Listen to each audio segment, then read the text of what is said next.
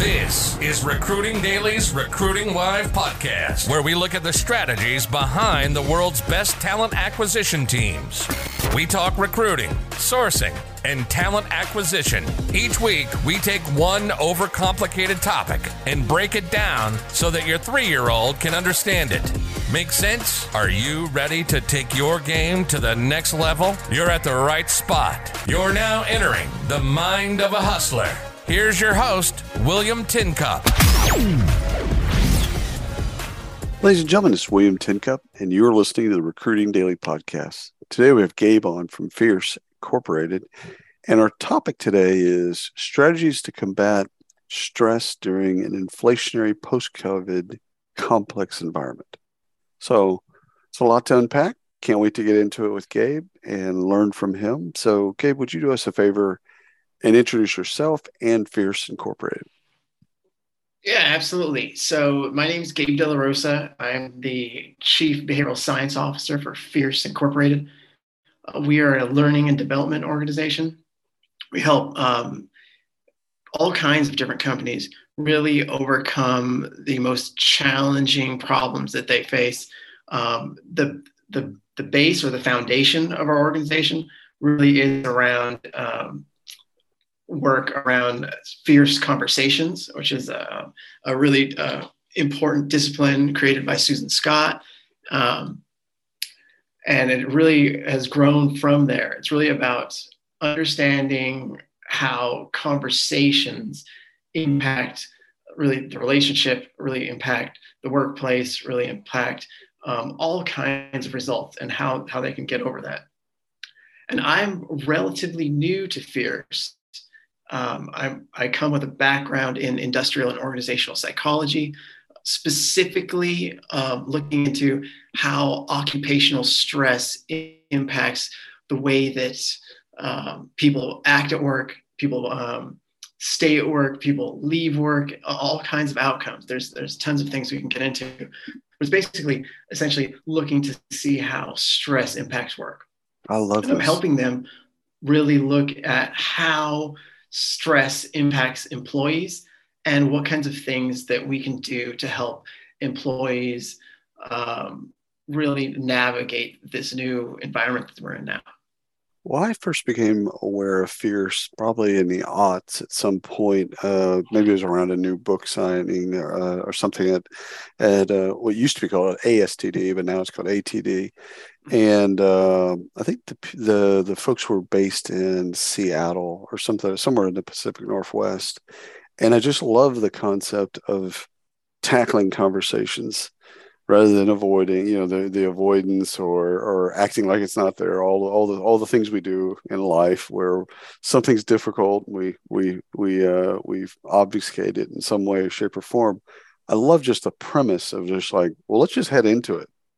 It's not going away. It shouldn't go away. Let's just head into the conversation. So I just love the background of Fierce. And before we get into what we're going to be talking about, which is a lot of around the research you've been doing, your specialty, I became familiar with an assessment 100 years ago called the Birkman in Houston, Texas. And the research that was done, I believe it was on World War II pilots, if I'm not mistaken, was basically your personality has, you normal and you under stress. And then it bifurcated, okay, communications and things that all kinds of different things that would play out with you under stress. You're just, I guess the premise of the assessment was you're different under stress. Now, how you're different plays out in a lot of different ways. And it'd be good for you to know those things. That'd be kind of an awareness. But it's also good for your team to know those things. So are you familiar with the Birkman or any of their research? Yeah, I am. There's a lot of research. And that's a really good example. That's one of many different examples.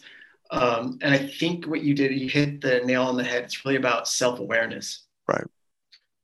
Awareness of what you look like normally, how you interact with people, how people think you are in normal situations, and then what you feel like when you're under stress. Yep.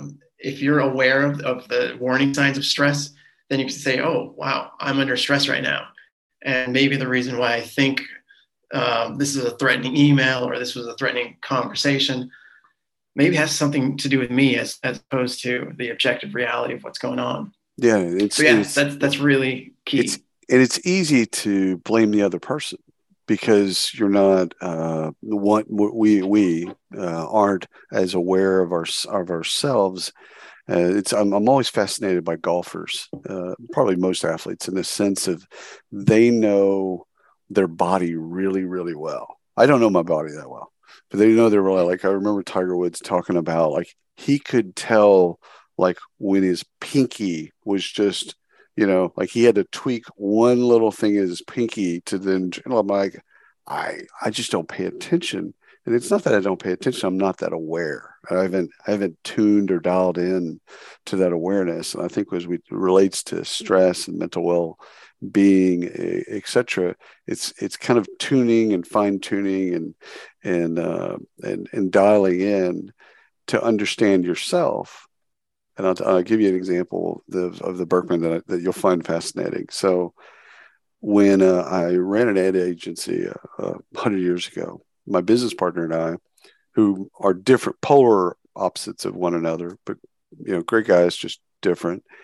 One of the things we learned is you took the test, you learned about yourself, and then you'd also learn about yourself as it relates to other people. And one of the things I learned is that I make decisions really quickly. Not necessarily great decisions, but I process information. I make decisions quickly.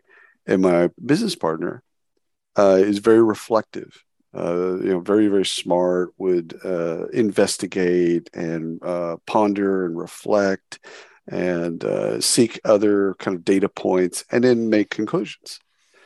And what we learned about each other in that simple kind of example is that I was creating stress for him because I wanted him to make decisions like I made decisions.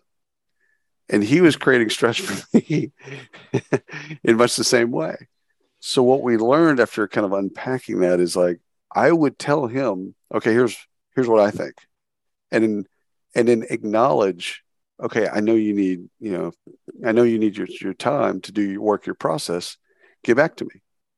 But then I would find myself, I'm not stressed about that anymore. He'll come to, he'll do his work, his process. We'll come back together at one point and we'll then reconcile whatever we have to do in that decision. So I wasn't creating stress for him. He wasn't creating stress for me, but it was only because we had an instrument that then helped us kind of unpack those things, not just about our own awareness of stress, but also how we create stress for others. Yeah, that's an excellent example. You really summed it up so well there. Really understanding deep down who you are and who you're working with and how people operate can be super, super helpful. And it really just shines a light on what we at Fierce Conversations really value is having that conversation. Right. When you have that conversation, you put all that emotional baggage that you've been holding on inside, put it out there, and you can come to an understanding. It's not always easy. It's not always amazingly happy. But in the end, it works out. Example. It's incredibly liberating because, again, as you said, you take the emotion out of it. It's just like, okay, he could have easily said, you make decisions too quickly. And, maybe could have been kind of an emotional thing. Or I could have said, you're too slow. It could have been an emotional thing. We didn't do that because we had the conversation of you process information in a way that's personal to you, that makes sense for you. And we're probably going to come to the same conclusion on a lot of these things. But we're going to come about it in different ways. And different doesn't mean better. And I think that's one of the things that I had to learn about myself is like, making people kind of this false construct of they have to behave like I have to behave. And I think that's a part of kind of learning in a work setting is that no, actually people behave the way that they're going to thrive, the way they feel like they're going to thrive. And you've got to actually understand and kind of decode kind of where they are as opposed to where you want them to be. And so enough about I know we're going to get to stress a whole bunch, but I just want to give you some backstory on my relationship with stress. With COVID, and again, I think we kind of talked ourselves into a recession, but COVID, okay, so you've got that stressor. Then you've got the stress of some type of financial instability.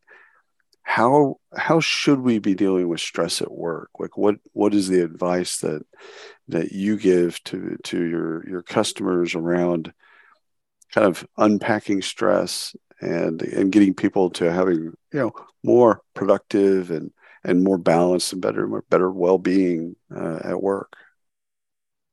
Yeah, that's a huge question. So yeah, in the light of COVID, in the light of, like I said, we don't know if we're going to have a recession. Right. We definitely got inflation. I mean, yeah, we definitely have got yep. That's for when sure. I fill up my gas tank, I'm 100% sure we have inflation. Sure. Yeah, I filled up the other day for 361, and I felt like I hit the lottery. Like literally. Yeah, I mean, that's how they've got. Wow.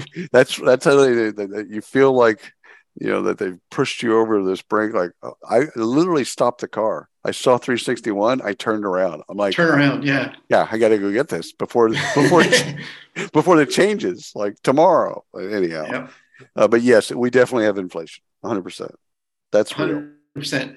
And that, depending on your employee's level of financial security, can be a stressor in and of itself.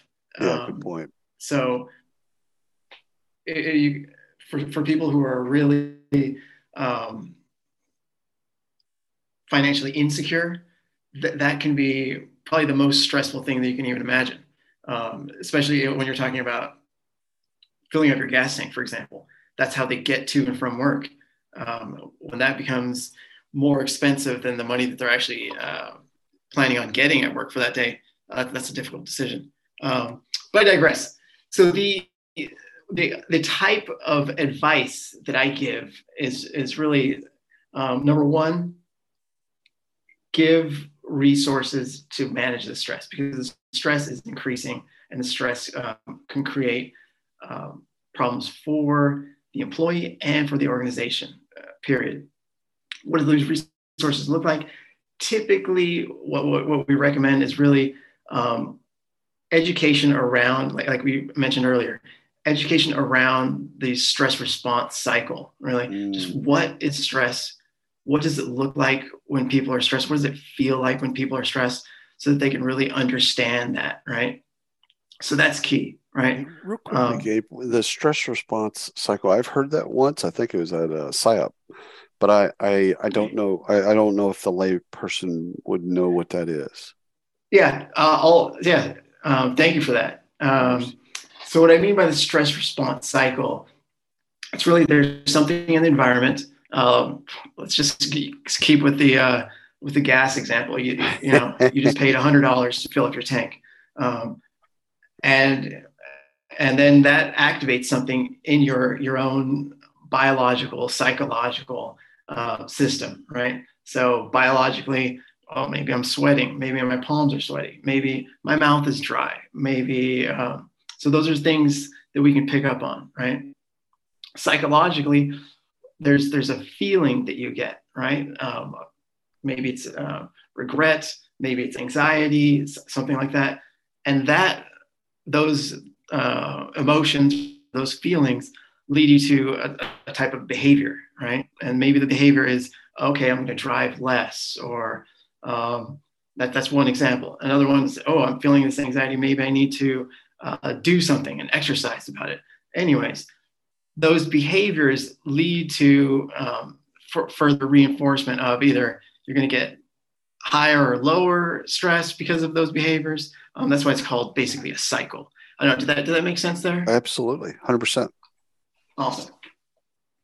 So yeah, it's really giving employees to understand that, and then giving them the tools, really basic really easy to understand techniques, methods that they can use to really mitigate the impact of stress, right? For example, a deep So breathing stress is exercise. going to happen.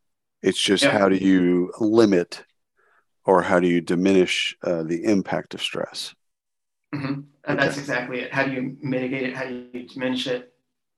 And that's one area, right? There's tons of different techniques that we use, meditation, mindfulness, proper exercise, those types of things, and they can be useful for, as you mentioned, for the mitigation of stress. Just assuming that it's going to be there.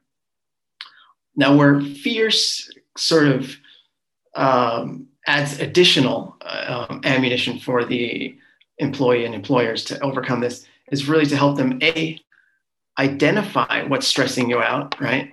So what we're doing now is we're offering using wearable technology, really helping people to understand, okay, when is it that I'm most stressed, right? What was happening during that interaction? Why was it stressful for me, right? Let them track. Are you looking at causal relationships? Yeah. So Yeah. essentially, we're looking at what's causing you to have elevated heart rate, right? What's causing you to have basically cardiovascular signs of stress. Mm-hmm. And when we figure that out, then we can identify, okay, are there some things that we can use, basically the discipline of fierce conversations, to not only to just mitigate these stressors, but to actually attack these stressors head on. Right. So if it's a meeting that happens every week or an interaction that you have from time to time with a certain employee, we track, we figure out what those things are. And we help to actually train people to have the conversations that are needed to either reduce or eliminate that stressor there. Well, what I love about this is it's similar to homeopathic medicine.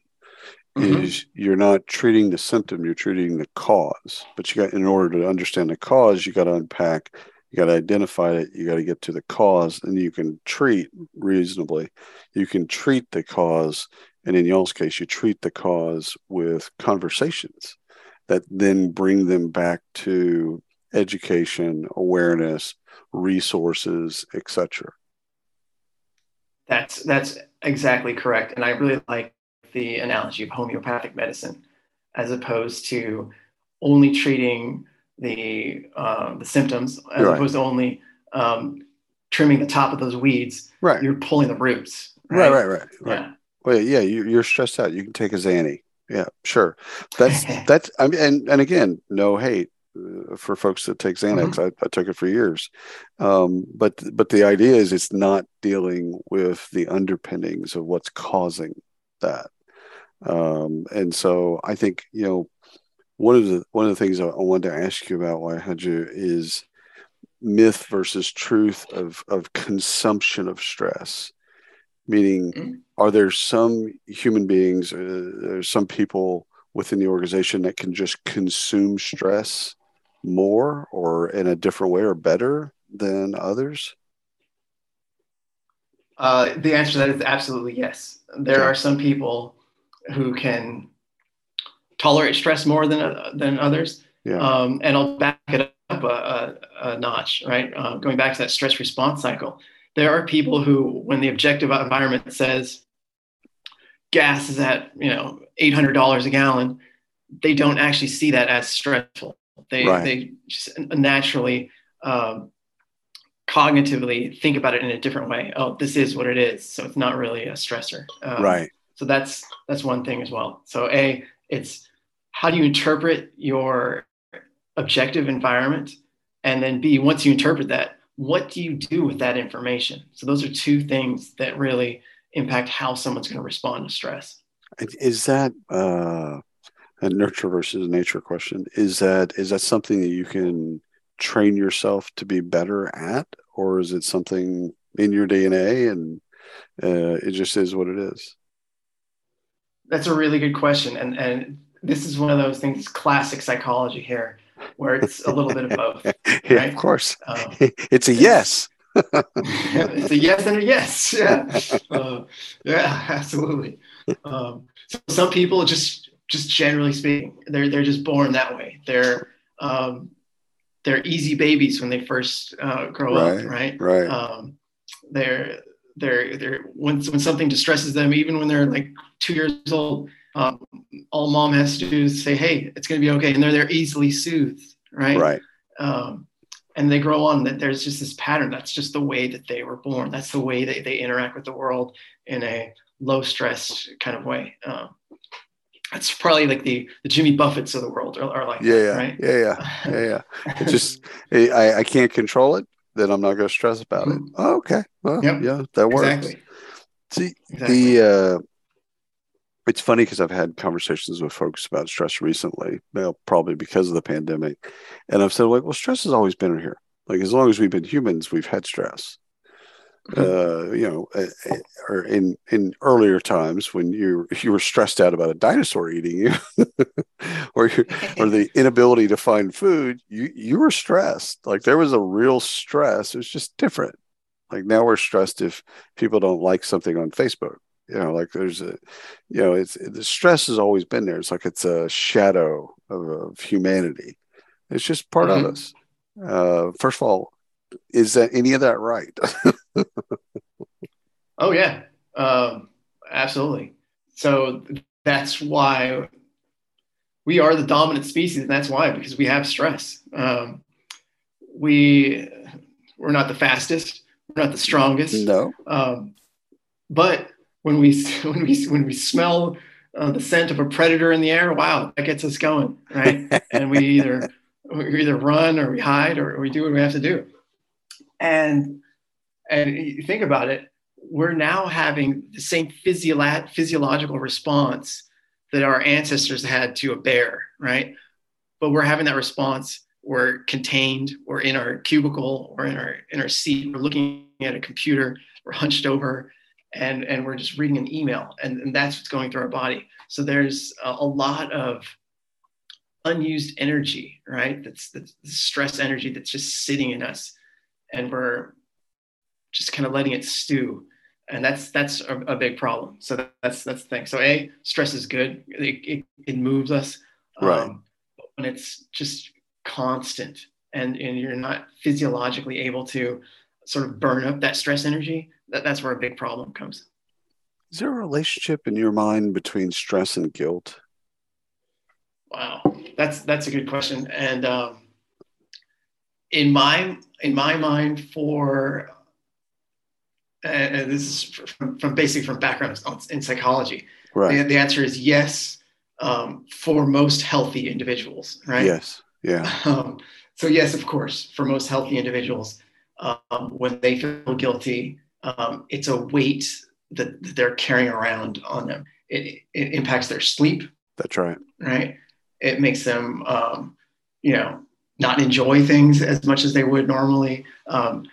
And that continues on and on and on. There are people who are not, by society's idea and my idea, basically, they're not healthy, so they don't feel guilt. So guilt isn't stressful to them. Those are very small number. Psychopaths. Yeah, exactly. But for most people, guilt is stressful. Yeah. Right. So the stress also has obviously relationships with the physical being, your not just your mental health, but your physical health.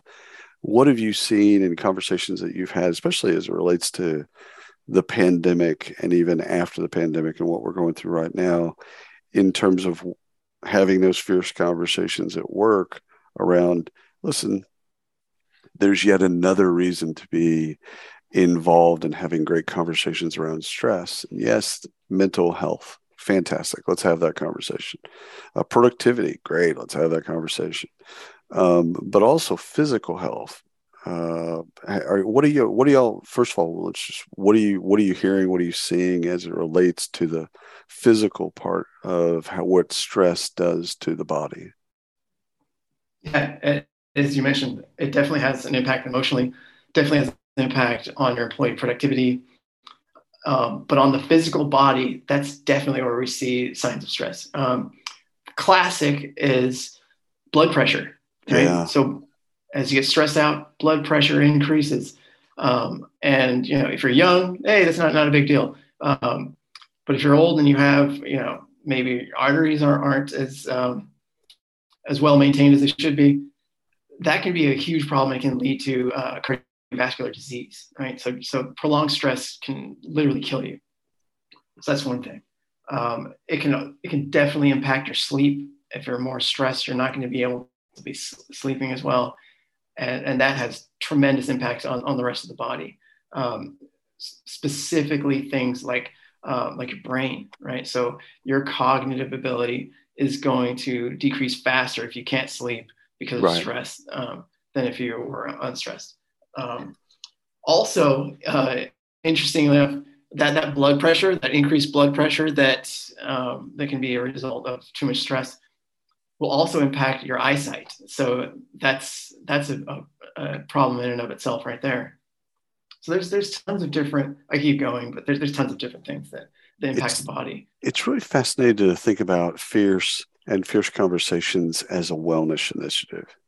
Mm-hmm. To actually not just deal with the mental wellness part of it, mental health, but also the physical health, as we just talked about. Gabe, this has been fantastic. Thank you so much for carving out time for us today. Absolutely. It's been my pleasure. Really great talking with you.